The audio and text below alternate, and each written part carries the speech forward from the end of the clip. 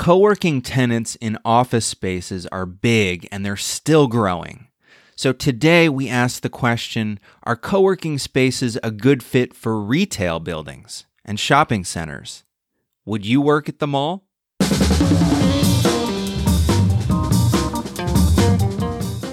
You're listening to Where We Buy, the show about the things we buy and the places we buy them. My name is James Cook. I research retail and real estate for JLL. This is the show where we have conversations with fascinating people and visit shopping spots across the nation. Today, we're talking to the founders of a creative co-working space in Boston, an office market expert, and a researcher who's gone deep into the phenomenon of co-working spaces in shopping places. Co-working is big, like really big.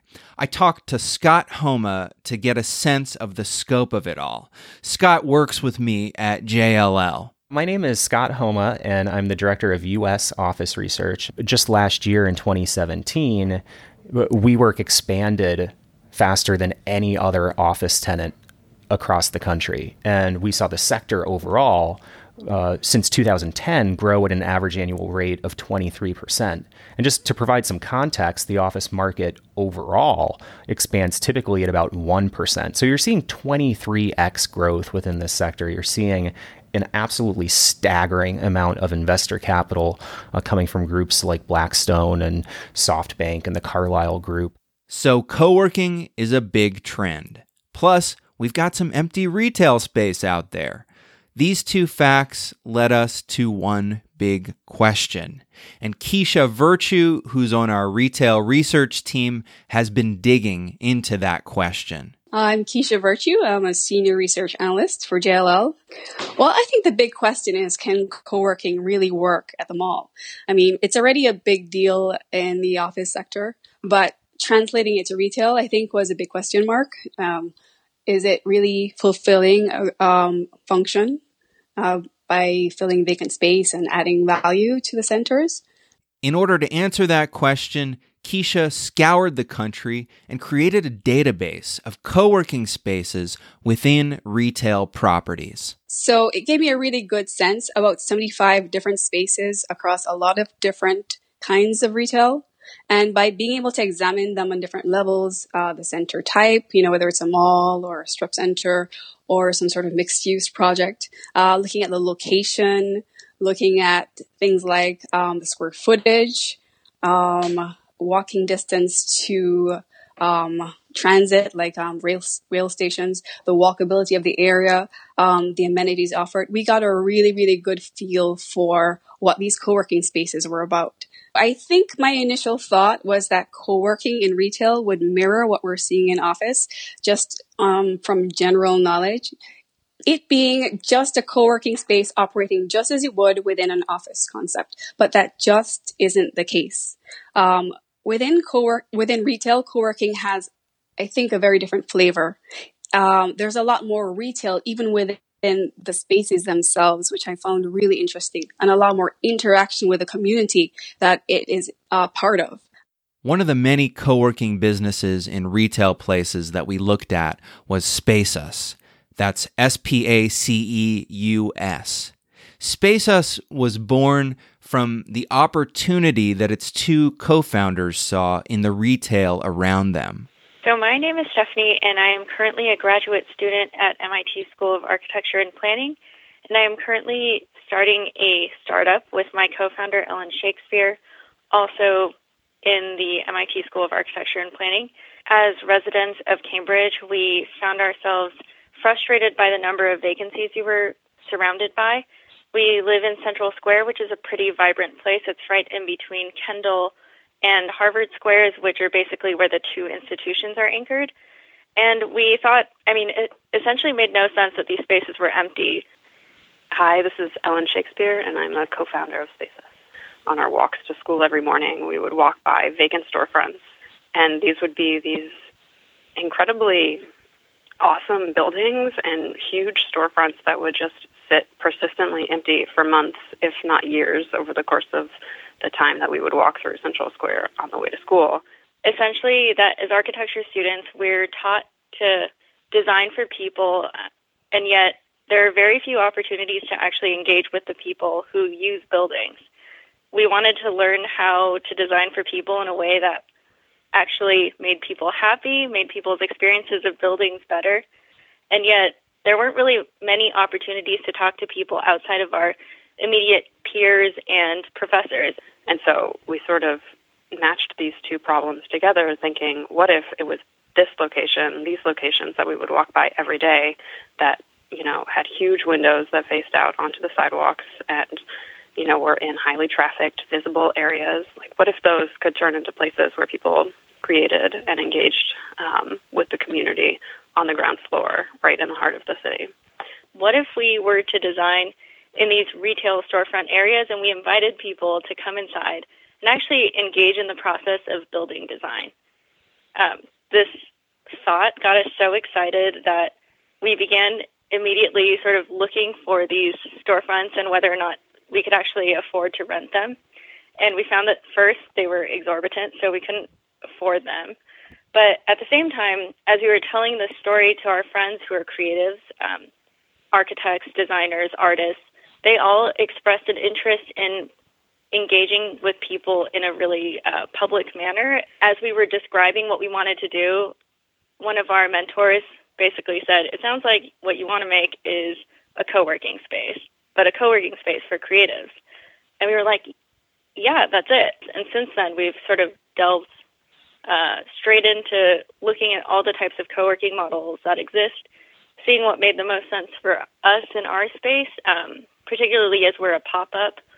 Sometimes we describe it as a pop-up WeWork for artists. We use that analogy because we, like WeWork, charge membership fees, monthly membership fees. So depending on the amount of time that an artist needs to use the space, membership prices and levels vary.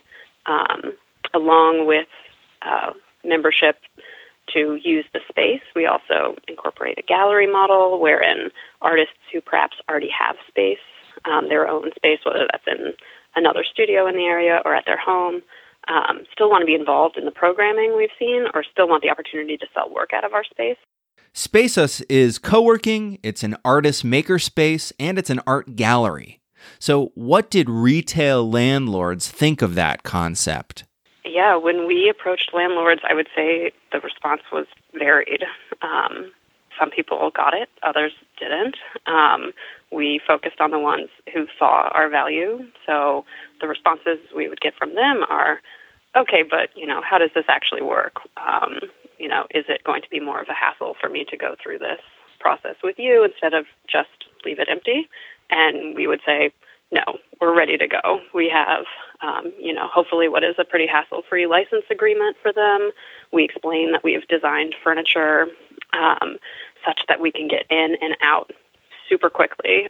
Nothing requires any permitting. Nothing requires us to, mess up any walls. Everything is on wheels. Everything's modular. When one walks into our stores, they are immediately greeted by what we're kind of describing as a quasi-gallery event and store space. So there is where they can see the works made directly by the member artists in our space. They're free to browse through, a whole range of items. We have paintings, photographs, books, sculptures.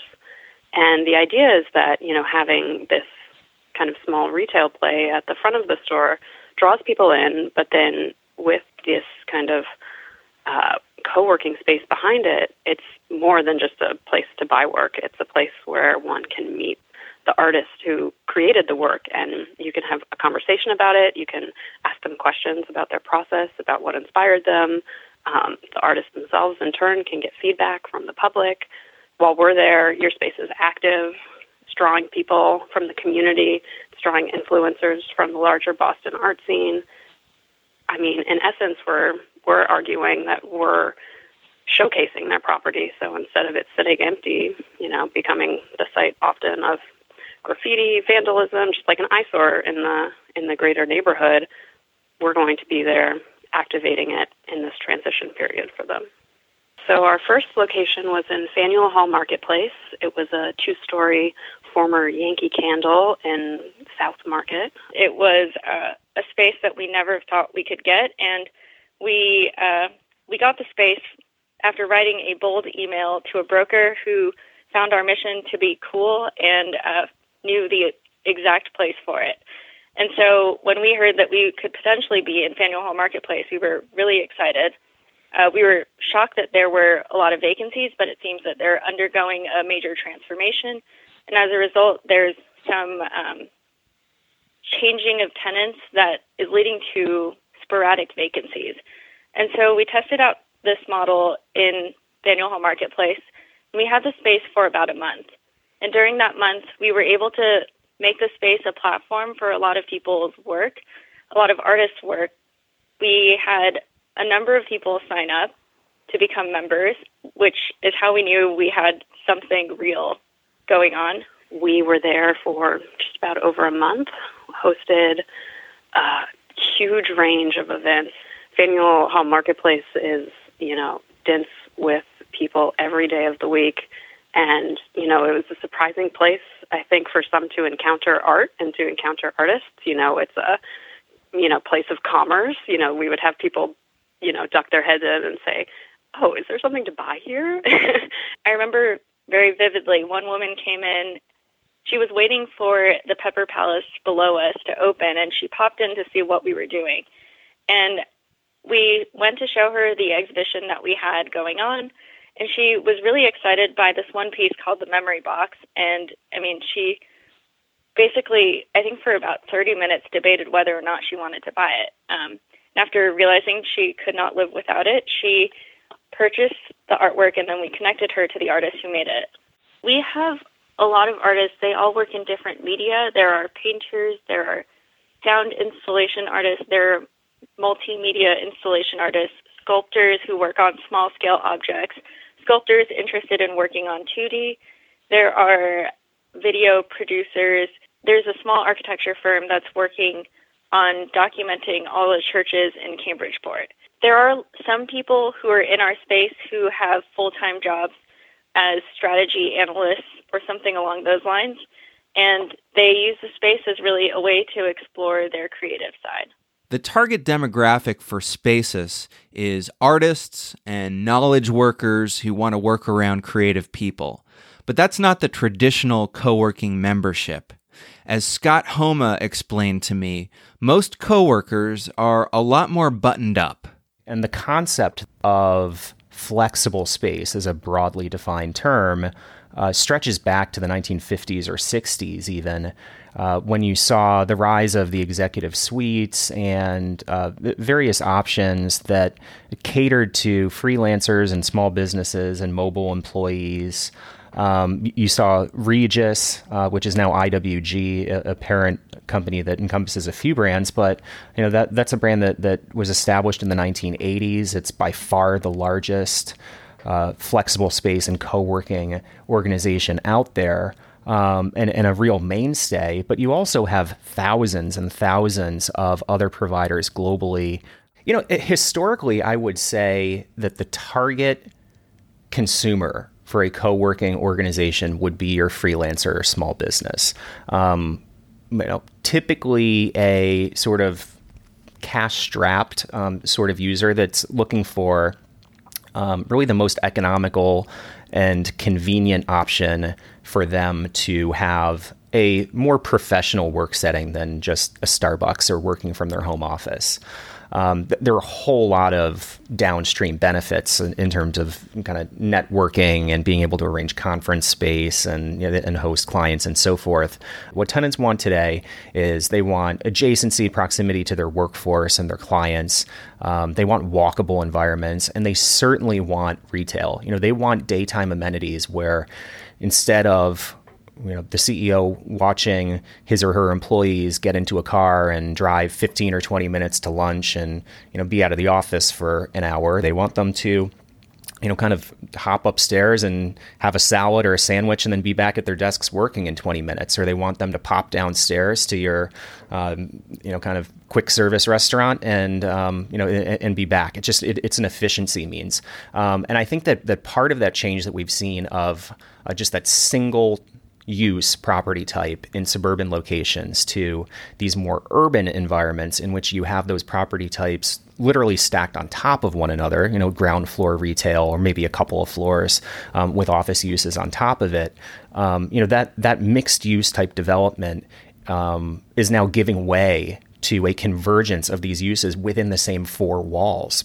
Given the kinds of amenities that coworkers want, it seems like putting these places within shopping centers is a total no-brainer. So I asked Keisha Virtue, what kinds of retail places are these co-working groups going into? I found that most of the co-working spaces were located in malls or street front retail and mixed-use projects. So it really was a balance. Those were really the top three. We've got, for example, over 700 empty Toys R Us's now. Are those prime candidates for co-working space? You know what? I think some of them are. I found that there was a definite market for co-working spaces within certain power centers. And those that are in power centers, they're looking at mid-level power centers with, pretty good consumer income levels. But the spaces that they're requiring are pretty large. I say about 31,000 square feet on average, which is right around what these vacant Toys R Us spaces are. So I think there will be an opportunity to backfill some of these spaces that are in power centers. Back in Boston, Stephanie and Ellen, the Spaceus co-founders, found themselves popping up for a month in Boston's Faneuil Hall Marketplace. If you've never visited, this is the top tourist shopping and dining destination in downtown Boston. It was a huge learning process at Faneuil Hall because it was the first time we did it. And so we were, asking for a landlord to take a gamble on us and, be the first one to kind of see value in our being there. I'd say what we're able to do after Faneuil Hall now is say, listen, we've proven this concept before at Faneuil Hall. We know that we can draw crowds. We know that we're able to, sell product within the space. We know that we have a deep membership now. So basically the learning from Faneuil Hall was getting all of those in place in order to be, stronger when we approached the second landlord. Right now we're in the middle of building up a pipeline of spaces. We are talking to a few places in Cambridge as well as a place in Boston, in the downtown Boston area. Looking forward, we know that we would like to sign that 5 to 10 year to 15-year lease on a place to provide a stable place for artists to make within the city. But I think one thing that the pop-up brings is excitement about different locations, and it brings a vibrancy, which is something that our artists like and also the communities that we've activated have enjoyed.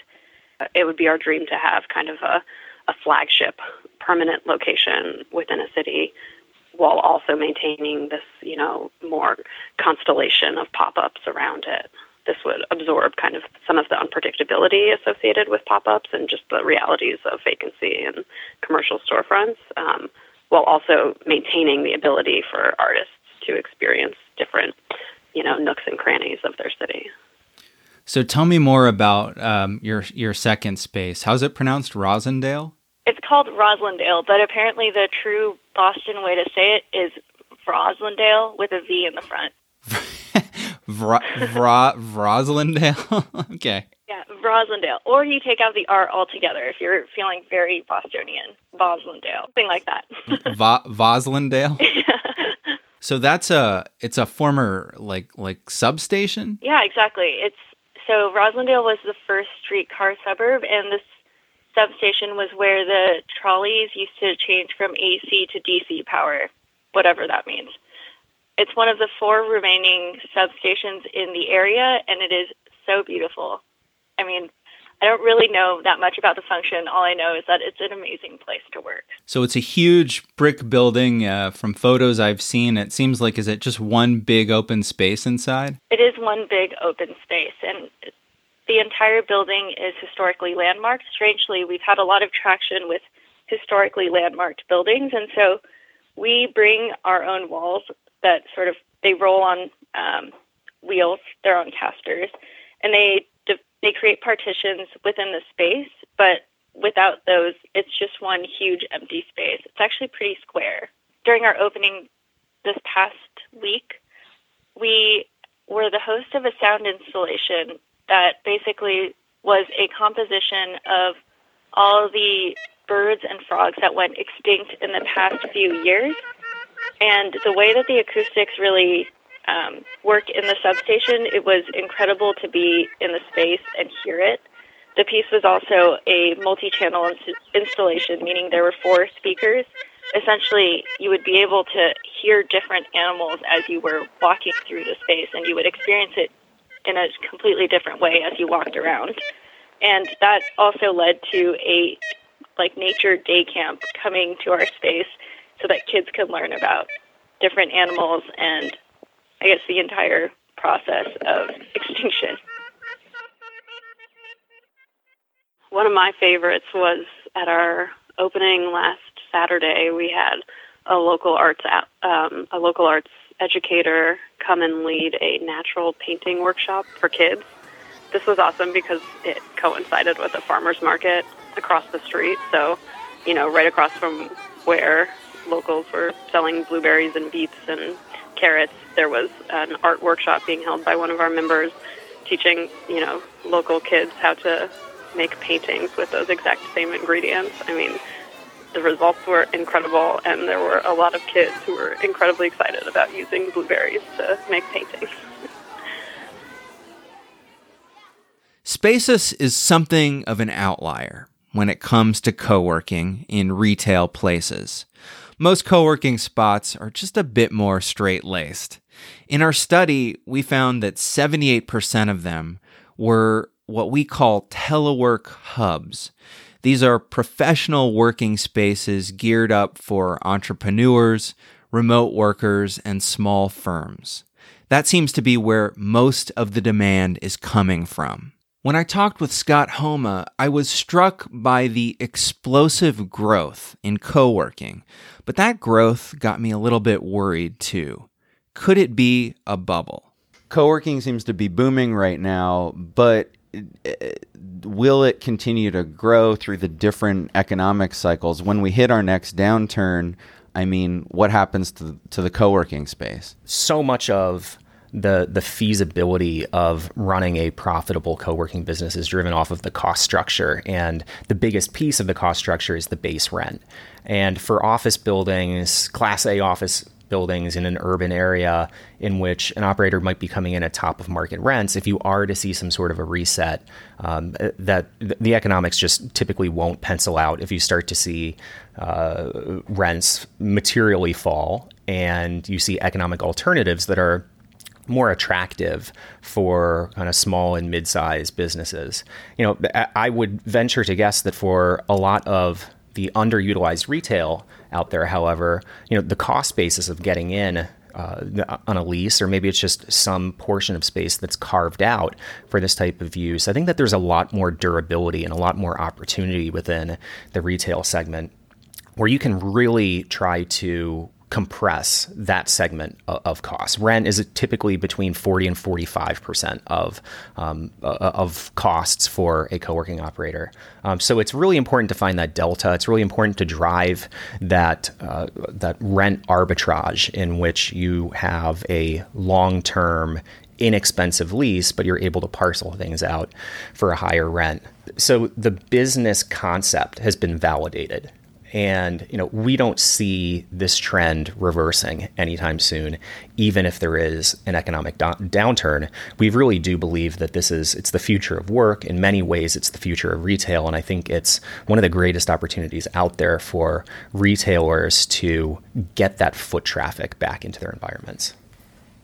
Not every retail space is right for co-working. In our research, we identified 4 distinct types of co-working found in retail places. Each of these has its own target user and price range.